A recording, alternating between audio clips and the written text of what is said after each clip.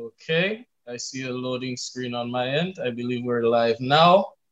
For anybody who may be watching, welcome to the first ever virtual episode of Family Reflections. Family Reflections is a time for Iyanola Pictures to talk to you. It's a time for us to talk about things that matter to us. On the line, I have with me Mathurine Emmanuel, who happens to be my mom. and I also have the great and powerful Kenty Ramdatt on the line with me. And we're just going to have a fun conversation this afternoon, you know? This evening is meant to be the Iyanola Story. And we just want to share the Iyanola story with you guys. And if you have any questions, if you have any comments, make sure to jump in the comments and let us know. Let us know what's on your mind, and we'll try our best to answer any questions that you have. So on my end, I'm just going to take a moment to make sure that that we're actually live, because I just want to make sure, right? I'm just going to hop onto my Facebook here to make sure that our live link is stable. Okay, it looks like it is. Looks like a few of you are already in here. So welcome, welcome. Make sure you share, like, let people know so they don't miss it, all right? So I'll just open the floor for Kenty and my mom to just introduce themselves and say hello to everybody. Hello, everyone. So I say Mathurine Emmanuel, producer of the films Ribbons of Blue, Troubled Waters, and Nana's Paradise. We are happy to be here with you tonight. I hope that you feel relaxed and you are going to enjoy this beautiful session with us. All right. Okay, I'm Kenty. Most of you have probably seen my face in a couple of the films, but I'm glad to be here and glad to participate in this call and to share with those who are watching, the Iyanola story. Absolutely, absolutely. And I'm excited too. I just want us to start off the conversation because a lot of people don't know this. And I know some people might be curious because some people see the films, they don't know a lot about your background. So I wanted to start the conversation with how did you start acting? How did you get into this thing of comedy and acting? How did you get to where people saw you on the screen? Well, I started acting in my backyard and in my community from the tender age of 6. I would visit the shut-ins, people who were sick and were unable to go out to enjoy themselves or socialize. So I would go to them. I took the task upon myself at that age to go to the people who could not go out to socialize it in society. And I would dance and compose my own songs. I would dance and entertain them. And what really made me happy is just to see a smile on their faces, see them smiling, hearing that laughter ringing in my ears. To me, that was the most enjoyable time. And that's when I started acting, from that age. Okay. Do you think there was anything that really got you to just take that first step into doing it? Like, what is it, just your personality, or like what caused you to just get off the bench and start doing that at such a young age? I guess it was in my blood. I don't know. I just enjoyed watching them laugh. I was always very conscious of people's pains, and I never wanted to see anyone looking sad. So to me, when I went out there and I made them laugh, that would make my day. But I also started earning my daily bread back then too, because I remember I would take a little tin of grapefruit and I would leave. When I left home, I would go to those homes because they always wanted to offer me something. They would drop 25 cents in my grapefruit tin. Sometimes they would drop $1. It depends on how the performance went with them. So I would return home knowing that I had earned my pay for the day. But then it was more or less just having fun with people in my community. And that was what really made me happy. All right. Well, what about you, Kenty? Yeah, I actually started acting through my mom. And I remember back in the day, we were mostly doing stage productions for small skits at our church and for concerts to, raise funds for, like the Pathfinder Club and other, initiatives that were taking place. And, we would host our own concerts and stuff. And I was pretty young at the time. I believe I was probably 10, 11, if not younger. Um, then I got introduced to Mathurine, and from that time on, we began doing stage productions with her, and then it grew into doing films and these productions and so forth. So it's been a wonderful experience participating and basically just bringing out a story through acting. So I've enjoyed it. Yeah, for me, I have to share mine too, for me, of course, when I was, I remember my very first memory when it comes to acting or drama. I remember I was a little child, and we were at the Deriso SDA church. And back then, my mom had a group called Vision de la Vie. And I know some people on the line might even remember that group. That group was where it all started. And I can't even remember how old I was, but I just remember, seeing my mom playing a scene. And in this scene, another guy was playing the part of her husband, right? And I saw the man, and in my little brain as a child, I was like, that's not my daddy. I don't want a new daddy. So I start crying, and some of the people there, they came and they held me, and they held me up, and my mother had to say, boy, behave yourself, So that was my introduction to acting, I thought I was going to have a new daddy. Yeah, you were very young at that time. So this has been what I've known my whole life, and I really enjoy it. I've enjoyed the stories that I've seen come from Iyanola Pictures, and it's been a great experience, and I'm excited to talk about it. Now, I know for me, if I were to take away that component of my life, take away all the concerts, take away all the movies, take away all the stories, I would be a very different person, because I think acting kind of opened up my more extroverted side, gave me more confidence, and really affected my childhood in that way.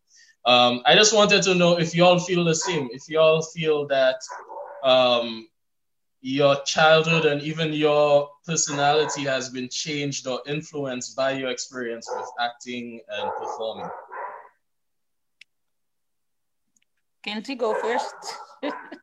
Yeah, for me, it has certainly, allowed you to be a lot more, I would say, bold.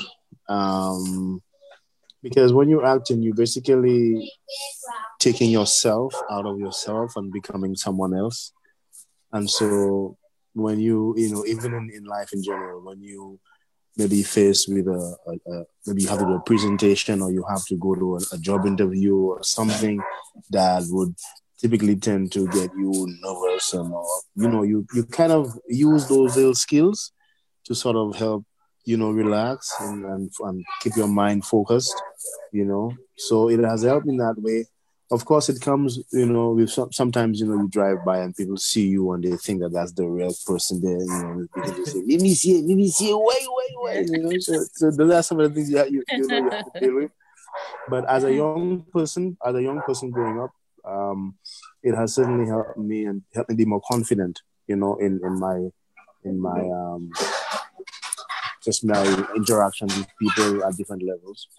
And so, of course, it always helps when people, when you go somewhere and the people know you, oh, you the guy from Ribbons and Blue, that always helps because, you already have a foot in the door. So you get those little perks, But other than that, for an individual, I can certainly say that it has helped my personality, helped me become more confident in myself, do things that you never thought you would do, and do it so that, like you're on a stage, Sometimes I've portrayed, or I've played, characters where you have to be, barefooted, that walking in the dirt, in the mud, that kind of thing. People typically, would ask questions about that. One time I had to lie down in a coffin, People, look at you. So those kind of things just help you get out of your shell, and help you become more confident. And these are things that young people always need, especially when you're dealing with maybe issues of like low self-confidence and self-esteem, that kind of stuff. You help feel a lot better about yourself. And more than that, the bigger picture is that you're doing something that is impacting someone's life somewhere. And the productions that you do, whether they're on stage or in front of a screen, they live on. The memory of it lives on. And for the movies that we've done, I mean, the films are out there, and even up until today, I mean, we did Ribbons of Blue and Tears in the Valley like over 10 years now, and people still talk about it. They watch the film and they still cry. And so just being able to participate in something like that, and being able to create and to share a story, to know that you're actually helping someone out there in some time. I mean, look, we're talking about 10, 15 years later, and people are still talking about these stories. So that's the kind of thing that that also is beneficial. You get to be part of something that is bigger than yourself. You get to help change lives, because sometimes people tend to think that because they're on the stage, that what they're doing is, they may be shy, whatever. But think about the bigger picture here. You're actually helping tell a story that somebody else out there, would experience a life-changing moment. And sometimes all they need to see is how you on stage would deal with it, because they themselves maybe, are dealing with it too. So, at so many different levels, you're just helping to change life. Yeah. And so it's great to be part of that kind of opportunity, and to be able to help transform people's lives in that way. Absolutely. For me, it was rather strange though, because when I was very young, I was very, very quiet. I considered myself to be an introvert, and most of the people in my community, looked at me as, someone, in fact, who is very quiet. Some people even used to say, "Apami ishma mãe, liki ikwa style, ipakapale by moon and whatever." But on the stage, when they met me on stage, I was completely different. So, and when I started teaching at the age of 17, in the classroom, I began to use my acting skills, especially when it came to mathematics. I really, up to now, don't like maths. Pour moi, maths, c'est comme Chinese, like Japanese on the chalkboard. Et l'on teacher te vraiment aller faire ensemble les bords là. Ça a été trois cas. So when I graduated from Fort Compre, I decided that I would use my skills, in the classroom when I became a teacher, because that's what I really wanted to do, either nursing or teaching. And when I started teaching, I could see the tension in the classroom that the students went through. So what I did, I started using drama. I would tell them, okay, I would actually dress some of the characters, use my props in the classroom. So this is Mr. Tom. Mr. Tom, give him a basket, has 20 mangoes or whatever I would use in the class, 20 mangoes, for example. And he met Miss Jane on the way, and he gave Miss Jane 10 mangoes. And you just, in a minute, you'd have all the children, all of them would be shooting their hands up. It's like mathematics became alive in the classroom when it came to drama, using drama. And it was always fun. And that's what I always wish my teachers could have done in the classroom for me. I knew back then, if that had happened, that I would look at this subject in a totally different area. And I also learned that for children and even for adults, we all learn in different ways. We have our different learning styles. For me, you have to be dramatic. Don't come even in church. I don't want anyone dead person coming to the front there and just reading something from the Bible and telling me Jonah swallowed the whale. Or the whale swallowed Jonah. You are talking as it were. You are on death row. No. I want to know that you are being inspired by what you are going to present to me. specifically. I mean, among the people there, I need to know that you are resonating with me well enough, you are touching, you are inspiring me. So for that, I would also, when it comes to that, when I entered my classroom, I always wanted to know that I was meeting the needs of my children in all kinds of ways. Those were very quiet, exceptional students. They didn't have to worry that much. But when it came to the slow learners, to me, we needed to wake them up a bit and help them feel comfortable and happy in the classroom before they gain that concept that you are coming with. So I found what you said there very interesting, because it sounds like what you've done is you took some of the concepts that you learned from teaching, and then you also took some of the concepts that you have from storytelling and from creating stories, and you merged the two together to empower both sides of the equation, right? Yeah. All right. And that's something, I've known you for as long as I've known anything. and that just occurred to me. So I think that's very interesting. Yeah. There's one thing I wanted to move to and just share with the world, because there's a film. Most people know about Ribbons of Blue. Most people know about Nana's Paradise, Troubled Waters. But there is a film that started the whole thing. A film that, created the path for those things. And it's called Tears in the Valley. And I just wanted to get some of your memories about what the creation of that very first film was like for you. Well, that came as a surprise because I never knew that I could produce films. I never went to school. I have no formal training. That was rather strange. But I remember receiving a letter from the Substance Abuse Secretariat one afternoon, and I read the letter briefly. And at that point in time, I thought they were actually asking me to produce a film. I don't know where that idea came from, because I know during that period of time, I was busy raising funds for sick people in my community, those who needed to travel overseas for treatment, Martinique, wherever, London, wherever. One of the things I used to do in my community is to just, write a script, a play quickly when they needed my assistance, and just host a concert. And they had seen one of my plays, The White Angel. So I know they were, very happy about what I was doing. So back then, I don't know why I thought it was a film that they wanted, a short film.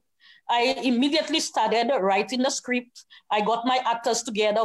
I got Kenty Ramdatt, who is right here with us, some of the young people from the church, and we went to Prale, and I started filming. And when Mr. Edwards arrived that one afternoon, I remember him saying, "Oh my God, Mrs. Emmanuel, I didn't know you had taken our request that far, but this is rather amazing."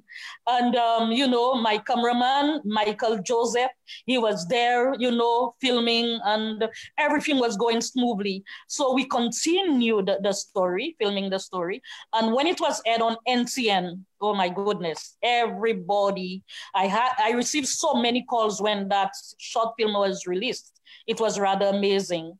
But Malawesma, when I look at this production right now, it's not, a piece of work that I am proud of, because during that period of time, we didn't have the right cameras, and some of the scenes are blurry, So it's not, I remember a friend of mine, Coleman, who has, been trying to help us. He asked me for it. That was a request from everyone. They need to see the first movie. But I keep telling people my first real movie is Ribbons of Blue. Tears in the Valley is a beautiful story and people loved it. But I don't know, maybe one day we can ask NTN if they have it, in the archive to play it, because I think they should have a copy. Do you think you'd ever consider, and just before I say this, I want to shout out to everybody on the live right now. We're so glad to have you guys with us. Make sure to like, share, let your friends know about it. Let your friends know that this is happening so they don't miss it. All right? But what I was about to say is, you think there's ever a possibility that you would actually redo Tears in the Valley since the story was so good? Yeah, I would be happy to now that Kenty Ramdatt is back on track. And we have so many wonderful actors. You know, St. Lucia, I mean, I'm just so proud of our young people. I always keep on saying that we have Lucian Hood. We don't have Hollywood, Nollywood, but we have Lucian Hood. And we should be proud of what we have. I have received so many requests from young women, young men who keep asking me to remember them when we, move to the next production. And it has been a wonderful experience. I am not the only good actress in St. Lucia. No, we are all, I think most of our young people, if they're given that chance, will make us proud. So I don't mind, reproducing that film because it was very educational, entertaining, and inspirational as well. So why not? Right, and I definitely agree, and I think I would say that talent and skill is not in short supply in the Caribbean, No, not at all.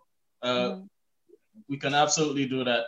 I want to also, I don't know if you guys on the line know, but Kenty was the star actor in Tears in the Valley, and yeah. Kenty, I know that was your very first time ever starring in a film, right? And it was a new experience for a lot of people. Can you tell us a little bit about your story while you were in that?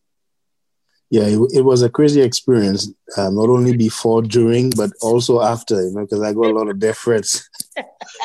I got labeled as a guy with AIDS, and I'd be walking the streets in Kashmir and saying, "That's a guy with AIDS, that's a guy with AIDS." But it was. I mean, like my friend rightly said, it was a first time experience for all of us. I mean, it was the first time that we were actually, being caught on camera. You know what I mean? And so, it created this kind of a feeling where, sometimes, we were acting, but at the same time, we were learning how to act. Because now we're not on a stage. We're in front of a camera. You can't just stare in the camera and talk. You have to, factor in all of those things. But in terms of the story itself, it was an interesting story because, at the time, the story that we were telling, there was a need for it in St. Lucia. I mean, you're talking about St. Lucia being hit, with the AIDS epidemic, and then the Department of Substance Abuse, reaching out to us, to help tell the story, to young people. And most of the actors in the film, were young people, like myself. I mean, obviously I was much younger then.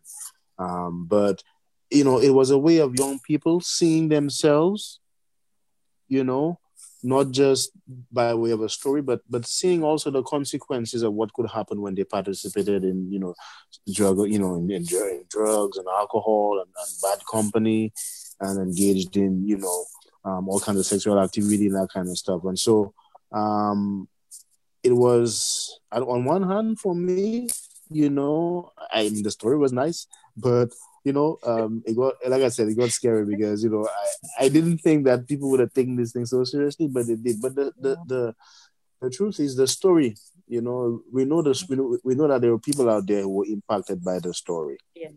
And that has always been our motivation, to make sure that the stories that we tell, tell the true story of what we try to portray, and that people get the message. If people don't get the message, then what we're doing is basically just for entertainment purposes. But we are more than that, So it was a first time experience, and man, there was a lot to learn. I remember this particular scene. We were filming in Prale, and I remember I got so caught up, in that particular scene. And that scene at that time, I was required to cross the street. Right, cross the street.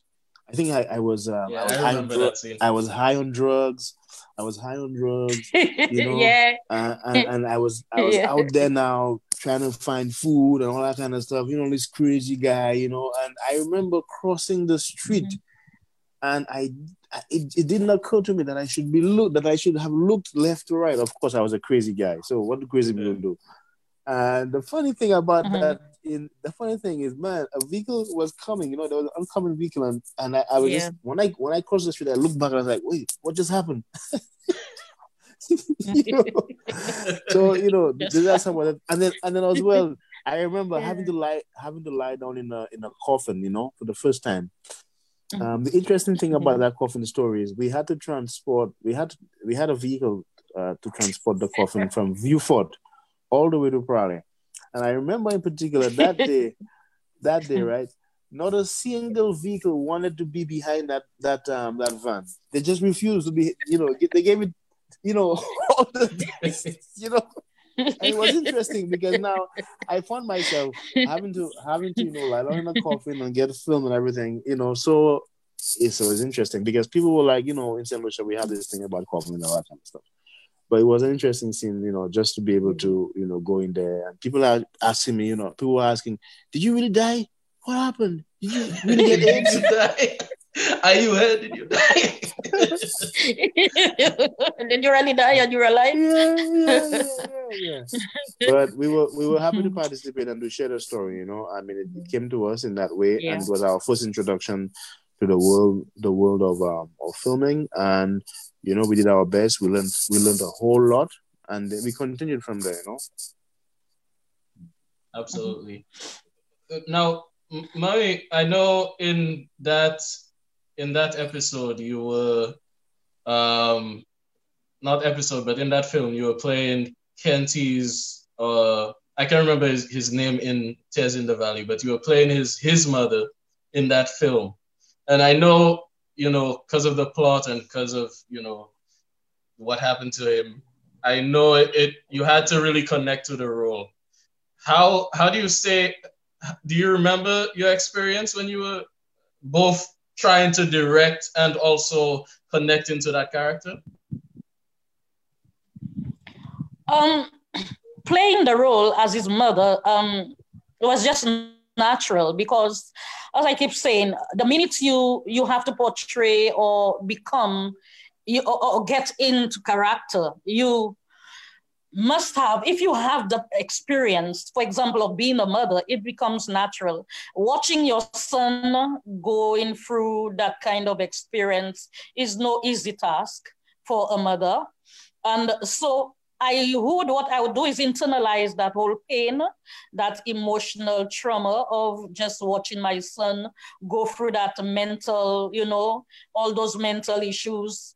I mean, he had a good job, and, just watching him, go through all of that. When you tell me how I handled, being that mother, and being the director as well, it was like just switching from one to the next and doing that as quickly as I could. But then I would feel the pain watching him as my son and working with him, on cast, while through acting. And at the same time, directing and ensuring that people get the story in the same way that it should, and it has that kind of effect on them. That was of prime importance to me at the time. All right. Yeah, that makes a lot of sense, and it makes me wonder how you carried, because this was Tears in the Valley, but then Tears in the Valley led us into Ribbons of Blue now. And I know a lot more people watching this can relate to Ribbons of Blue. If you haven't seen it, you can see it right now at www.iyanolapictures.com. But how did you take those lessons that you learned from Tears in the Valley? And what were those lessons that you learned from Tears in the Valley that you then took into Ribbons of Blue? One of the main lessons that I transported, let's put it that way, is ensuring that whilst you work with young people, you make them feel important, you listen to them, and at the same time, you ensure that that platform that you are on is not one where you are too demanding. And even if you have to be, you have to know how to present it to them, how to speak, how to relate, how to enjoy the experience, and at the same time, help them understand that this is not a joke going on, that we have a story, you know, that which is very important, one which will save lives. And as, you know, not just Christians, as community folks, we have to ensure that whatever we do it well. And we take that kind of responsibility, that we're not just there to have fun, whilst I want to ensure that we are having fun. Because if we're not having fun, then I don't think we can manage to, you know, work together. You know, young people will not be there with you if you're, you know, your personality must be one that's engaging, one they want to be with you. If they don't want to be with you, you might not get them the next time you need them. So it must be an open forum, a place where people are inspired, a place where they want to be, a place where they want to engage and help you produce your story. It must be one that will inspire not just you, but them. And in turn, they know that they will be inspiring others by it. Yeah, you know, you saying this, you remind me of the experience. You know, I remember when Ribbons of Blue was being filmed, people would, and you know, this is the same thing throughout all the films. Everybody would look forward to going there because it was a fun place to be. You know, we had a lot of fun on set, you know. And that actually makes me think about the whole approach to creating these stories, right? You haven't always been big on script writing. And I think it's very powerful how you still bring out the stories in a not very traditional way. You know, some people probably could not bring forward a film with no or not a very detailed script, you know? So can you tell us a little bit about your whole process with doing that? It's one of the things I often ask myself. I've traveled tremendously. I've been interviewed.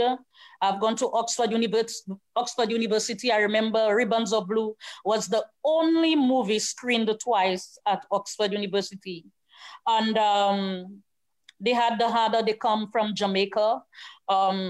They had a film from the USA, the civil rights movement. And after Ribbons of Blue was screened twice, I remember journalists walked up to me and asked me, how do you go about producing your films, write the scripts and everything? And, who is your manager? Who is your manager? And I stood there for a minute because I was not expecting that question. And I just pointed to heaven and I said, that's where my manager is. Because again, when it comes to script writing, I had never really written a proper script. So I know whatever I have done has come through inspiration. Because nobody wants to believe me up to this point.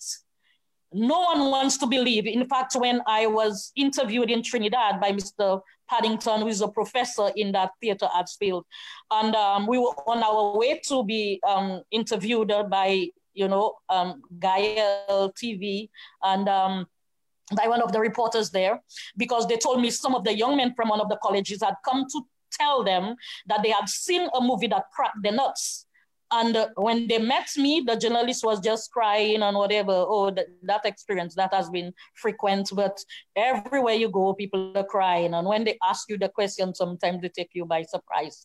So when he asked me, Mr. Paddington, coming back to him, Mr. Emmanuel, how long does it take you to produce a film?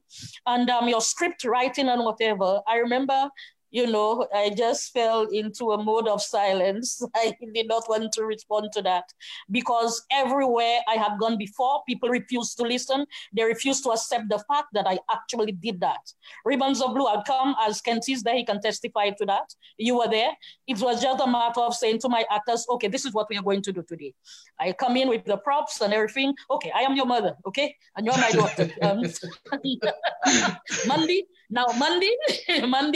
now in a situation like this, you are my daughter and I am very poor and whatever, and I want you to relate the same way you'd have, related to me if you were a bad girl, and that kind of thing. And would sit, she would laugh, and then I would sit there and I would tell her, okay, Brother Mike is getting ready, action, let's roll it.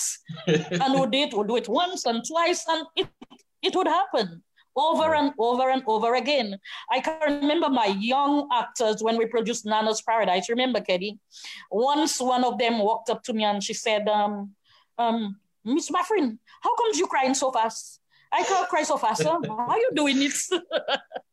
And those young children, I know that no one would want to believe that those little girls didn't have any script. It's just how great I believe our young people can be if we work well with them. None of them had a script.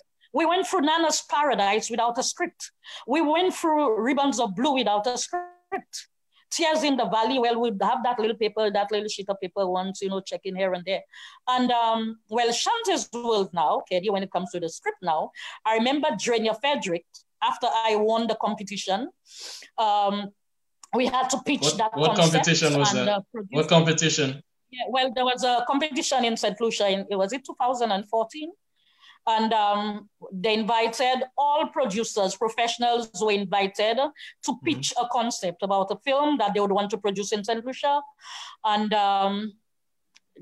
we were told that the person who wins will receive a form of financial assistance. I was reluctant at first. Hold on, I just want to, because I know some people watching might actually be interested in actually participating in that competition. Is that something that's still running monthly or every year? It's just a one-time thing? No, it was a one-time thing. Okay. I was reluctant because at the time I had my concept because I had traveled within the Caribbean region, and I had visited some of the libraries. I had held 22 screenings, visited the elementary schools, the secondary schools, colleges. We had screened Troubled Waters, Nana's Paradise, Ribbons of Blue, and the children were just so excited about those movies. But something struck me as, one of our primary needs in the Caribbean when it comes to educating our young people. I kept thinking at the time when I left St. Vincent that we're missing our past. We are missing our history. Because when I visited the libraries, I didn't see any novel that I could just pull and just pick up, and just sit and read about what transpired during those days, post-colonial times and whatever. And that's how the concept of Shanty came into play. When I was only traveling back to St. Lucia, I said to myself, if I have to film another movie, it will be something of that sort. So when I heard about the competition, Nadia was the one who kept on, begging me to, participate. At the time, I wasn't quite ready. So I said, I don't want to sell out my concept and then I don't have what it takes to, start working on it. But when I went, most of the producers did the best. They pitched. They did very well, but I won. And then I remember Drenia Frederick, who works with CDF. She told me at a meeting, she told me, Mathurine, you know what? You have said time after time that you produce movies without a script. This time, put your butt down and write a script. She took me by surprise and I wasn't upset. I just looked at Drenia and I smiled. And I said, Gouin koute piti, piti koute gouin. And as I arrived home, I started reading, Google search, reading about script. I started reading, samples of scripts, or the seasoned producers have, written. And I started writing Shanty's World. Okay. Now, you mentioned the CDF there. Just for the folks on the line or anybody watching right now, the CDF is the Cultural Development Foundation, right? Yeah. Mm-hmm. Yeah. So first off, again, I want to talk to the people watching this right now. If you have any questions, now is the time to send in your questions. We are answering questions. We are monitoring the comments. So just send in any questions that you have. If you want to talk to us, just let us know. We're right here and we're available to you. All right.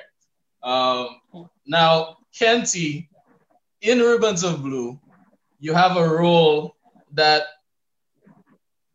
was a little tough, in my opinion, because I played a similar role this past Christmas. and you were Mandy's fiance, right? And you in the film you broke up with Mandy for a very particular reason. I kind of want to know how you managed in that scene to be both caring and sympathetic, but also unforgiving in that you had to just break off the relationship. We're breaking up. Well, the first thing is that I was required to be that way based on the story. You want to make that clear. But it's something that happens, in relationships. I think, in a general sense. The story was one of the things for Romanus in that story, which was of course me, is that he was very close to his own mom, and his mom had sacrificed, along the same lines as Mandy's mom.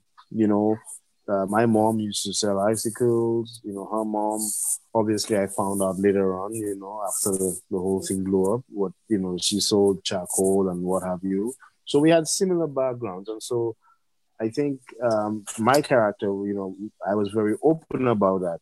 This is me, and in relationships, I think, it's important that people understand the importance of being transparent. You get my point? Yeah. And so being able to share, and guess what? We were at medical school. Who cares whether what your background was? We were at medical school. I mean, come on, we're changing our future. We're not selling icicles or selling charcoal. You get my point? Anymore. And so then in one sense, you understand that you were ashamed, and at the same time, you have the other thing too is she was also pregnant. You get my point? Yeah. And I wish we could have a sequel to that story, because the story needs to continue, Ruins of Blue Pato. Yeah, to show what happened, So many people are asking for that. Yeah, to show what happens after the ribbons came off that tree, you know what I mean? So on one hand, there was this, compassion, because, hey, you now have a greater responsibility in the relationship because she's pregnant. On the other hand, you're disappointed because all along you've been, going through this relationship with the understanding that, hey, we're in this together. We're both at medical school looking out for each other. This is me. This is my background. And, you come there telling a different story about who you really are. And so, that's where, the compassion ends, and to say, hey, you know what? I don't think that it's going to work out for us, and again, that's why I said the story ended there. But I think in terms of in the Caribbean context, right? That's what happens. We have a lot of broken relationships in the Caribbean. We have a lot of relationships, single parent relationships. Things don't always go right. Things fall apart along the way. But what happens after? A lot of parents, like in Mandy's case, she was pursuing a career. And here she is now in a situation where the boyfriend, fiance, broke up with her, and she can't continue because she's a total wreck, and, she never got to finish medical school. She had to return home for her mom to help her out. The same person that she rejected, all along. Right. And so these are themes that, like I said earlier, that are real in our day-to-day lives. And so for Romanus, having to play that kind of a balancing act where you have to be compassionate, understanding, and at the same time, you have to be upfront with your feelings. You know what I mean? And so, I guess, like I said, we had similar backgrounds, but I was upfront. I shared where I came from, my mother, what she did, and then here you are pretending to be someone else. For what purpose? You get my point? It was a very disappointing scene. I know a lot of people, and I think a lot of people were celebrating in that scene, though. Yeah. Well, that's good, But again, the important. Yeah, the important thing there, guys, is that in our day-to-day relationships, we have a lot of brokenness in people. And there's a reason why Mandy behaved that way. A lot of people are like that. A lot of our people are like that.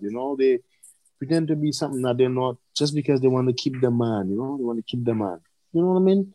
And at the end of the day, it still works out to their disadvantage. And so, again, a lesson about relationships right there in that scene. Very important one. Yeah. I agree with that for sure. Mm-hmm. Yeah. Yeah, man. Right on point. Now, somebody wants to know when she came back from. Hey, Faye, I see Faye Caroline send us a comment there. She says she wants to know what happened when Mandy came back from England. I guess we're talking about the sequel, Yeah, she'll find out later. I think Mandy was in the calls, Yeah. I think that's where some people wanted Mandy to end up. Yeah, she'll have to end up, working with the calls. People don't like Mandy at all. Helping her mother. Yeah. But I think towards the end. Yeah, of course. Mm-hmm. I think towards the end, Mandy kind of learned her lesson, though. Yeah. For sure. Kenty, that's why I cannot really produce a part 2. Yeah. Because if she learns a lesson, that means she'll be a good girl. There's not much to learn there now, apart from the fact that she realizes that her mom is more important than, material things and whatever. Well, here's an interesting twist, right? People get second chances. Yeah. Another love story, People get second chances. Yeah. Mm-hmm. Kenty, there's another question I wanted to ask you too, because in Ribbons of Blue as well, you also had a Jamaican accent because you were Jamaican in that film. Yeah, that one was a difficult one. So but you escaped with it. So what did you do to try to get that Jamaican accent? Well, boy, I tell you, that's back in the day, YouTube was still around. YouTube was already around. I'm just, you go online and you listen to some of the Jamaican guys. You listen to some of the Jamaican accent and you practice. You just play around. One of the things about acting is off screen. There's so much preparation that has to be done, and sometimes that preparation happens even in your sleep. You know what I mean? Yeah. So you just. Well, like what I would do is there are certain lines that, I had to say, and I would just try to rehearse those lines using the Jamaican accent. And again, you go online and you listen to the Jamaican speak, you try to, adopt that same kind of thing. And that's what acting is all about. Like I said, taking yourself to a place where and up until this day, man, you were Jamaican man. Why, man? Why you lie to me, man? Why you lie to me? I still have a little thing, So yeah, it takes a little practice.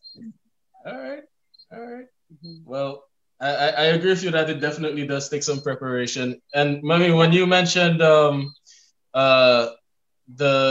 person in Nana's Paradise asking you how you cried so quickly, I remember there was a scene in Nana's Paradise where I was supposed to cry, and those tears took forever that day.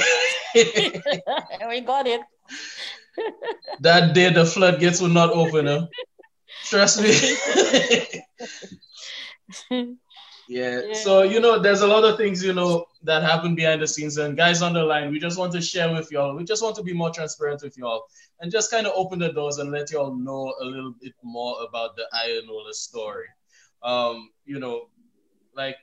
This is your chance to ask your question. So if you haven't asked your question yet, hop in the comments and let us know. So the next thing I want to ask you about, Kenty, and I know this might not be your favorite question, so brace yourself. Okay, man. Jamaica. Troubled Waters, right? Troubled Waters was the film after Ribbons of Blue. Oh, boy. In Troubled Waters, you play a stepfather. That's you, a stepfather, right? Yeah. You play a stepfather who sexually assaults his stepdaughter. You said that differently, Sexual abuse. I don't know the right way to say it, but he did some bad stuff. It's okay. Go right ahead. It wasn't me though. Yeah, it wasn't you. It was the role. So I just want to know, when you play in a role like that, of playing somebody who is who is a terrible person like that? How is that done? How do you bring yourself into that character? How do you navigate, those emotions and that kind of thing? Yeah, that was a tough one. Actually, I remember vividly when my friend told me that she was, that I would have to play, that she was assigning me, that role. I remember going online and doing a lot of research into the psychology, of a child molester, just to understand some of the things that occurs, leading up to that kind of activity or that kind of a behavior. So, because obviously this is not something that you do, that you portray. For me, it was the first time. I had to now learn to be the bad guy. And so I read a lot about behavioral patterns, things that like a child molester would do, like give gifts, and like appear to be overly friendly. I'm not suggesting that anybody who gives gifts to your child or appears that way. I'm just saying that's what I read, and that's what I sort of had to do to bring out the character in that particular film. So, so being overly charitable, welcoming, but at the same time, very wanting to be with the child privately, a lot, wanting the parent or the parents to be away, and sort of convincing the parent that they are responsible enough to take care of, stuff like that alone, I mean, here you are as a parent in a stranger's house with your kid, and you're already convinced that he's okay, that kind of thing. So I sort of had, for moments, whilst we were filming, I had to be reminding myself of these things so that I can, will play out in the different scenes. For example, there's a scene where Mr. Everton has, this little toy, and he calls what's it name, Risa, calls Risa and says, "Hey, look what I got for you." And he has this little toy with this little man, who plays a little jingle, and he drops his pants, and he goes, yeah. That's a way of playing into the child's mind, try to tell the child, hey, if my pants drop, it's okay, don't be afraid, it's just a little game. Yes, exactly. It's a little game. And these are things, that happens, in real life. And in many cases, it happens even worse than that. You get my point? But again, the whole idea behind what we were doing is to tell a story. And the story is not just about showing what can happen, but also educating people about certain things, certain ills and evils that are out there in the society that they should be mindful of and guard against. Yeah. Because at the end of the day, these things are out there, and in many circles, we don't talk about it. When it happens, we sort of push it under the rug, and everybody just somehow continue living life as normal. At least it appears that way. But deep down inside, people are dealing with brokenness. People are dealing with other issues, that would later on manifest itself. It is something that, people be like, well, I didn't know you could do that. Well, yeah, because I've been harboring something that's really dark inside here, and all of a sudden I can't hold it no more. So I do something crazy, So that's how some of those things play out. And again, like I said, the great part of what we do is to educate people about certain social ills and stuff like that. So it was a very difficult part for me because it was, no longer along the lines of a relationship, but I literally had to put on the mind of a bad man. Do you understand what I mean? A bad man in the sense that somebody who's just out to get, get a kid. I remember this scene, where Mr. Everton is like, he's opening the door, like he just crack the door a little open, and he sees big bulging eyes, staring at the little guy, staring at the camera, and he's about to do something evil, I mean, if I was watching Mr. Everton, I'd probably throw a stone at the television, Mr. Everton was just a bad man. So yeah, so it was a difficult scene in that sense, but we had to tell the story. That was the objective. Mm-hmm. Yeah. Troubled Waters was released at a moment in time when, this was before the whole Me Too movement and and when sexual abuse and sexual assault was really in the face of the public eye, you know. So Mrs. Emmanuel, how would you, what would you say brought you to the point that you would want to share a story like that with the world way back when it wasn't really it was kind of a taboo topic, you know? It wasn't really something that was in the public discourse.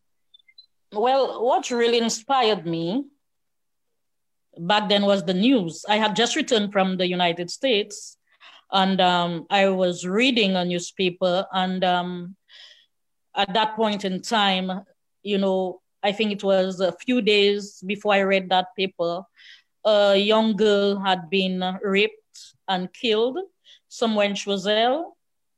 And I got so angry. I was so upset.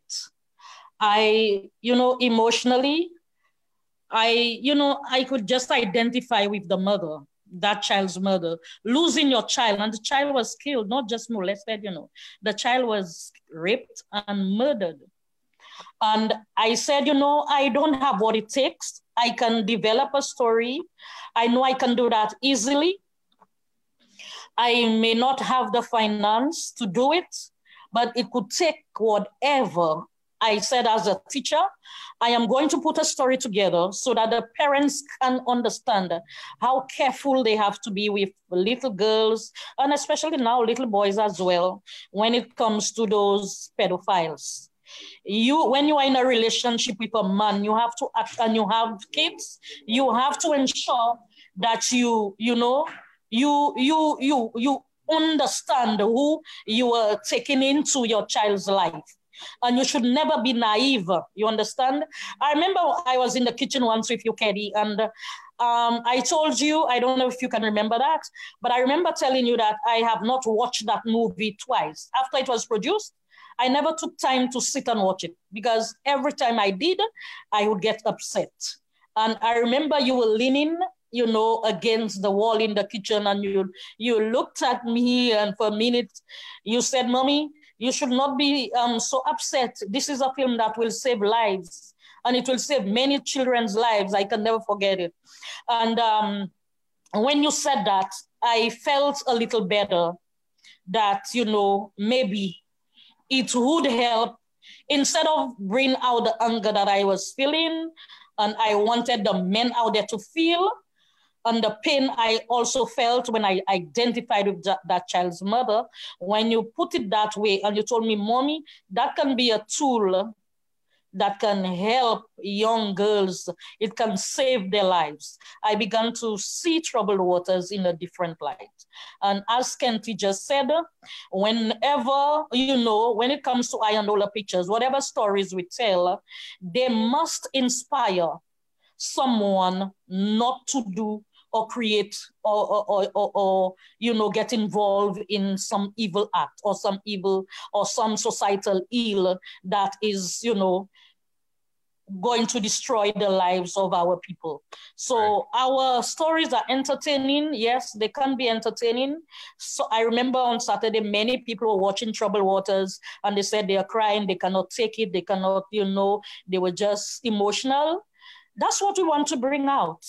We want you to feel that pain so that you can understand that when you act in that way, you are actually destroying somebody's life.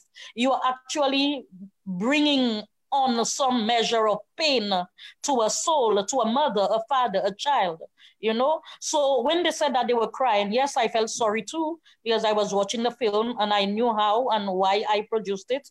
But at the same time, I wanted you to cry. I wanted you to bring out all those emotions. I wanted you to get angry, because these are the things that affect our families' lives in St. Lucia, in the Caribbean, and all around the world. Yeah, absolutely. Now, we're quickly running out of time. I wish we could talk a little bit longer. But I have one last question that I just want to slide in before we run out of time.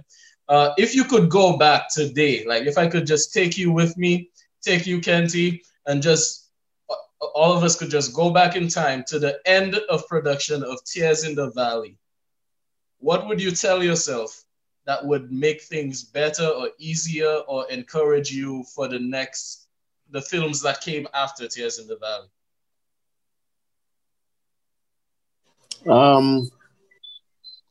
I think for me, I would say up until Tears in the Valley, we were just having fun.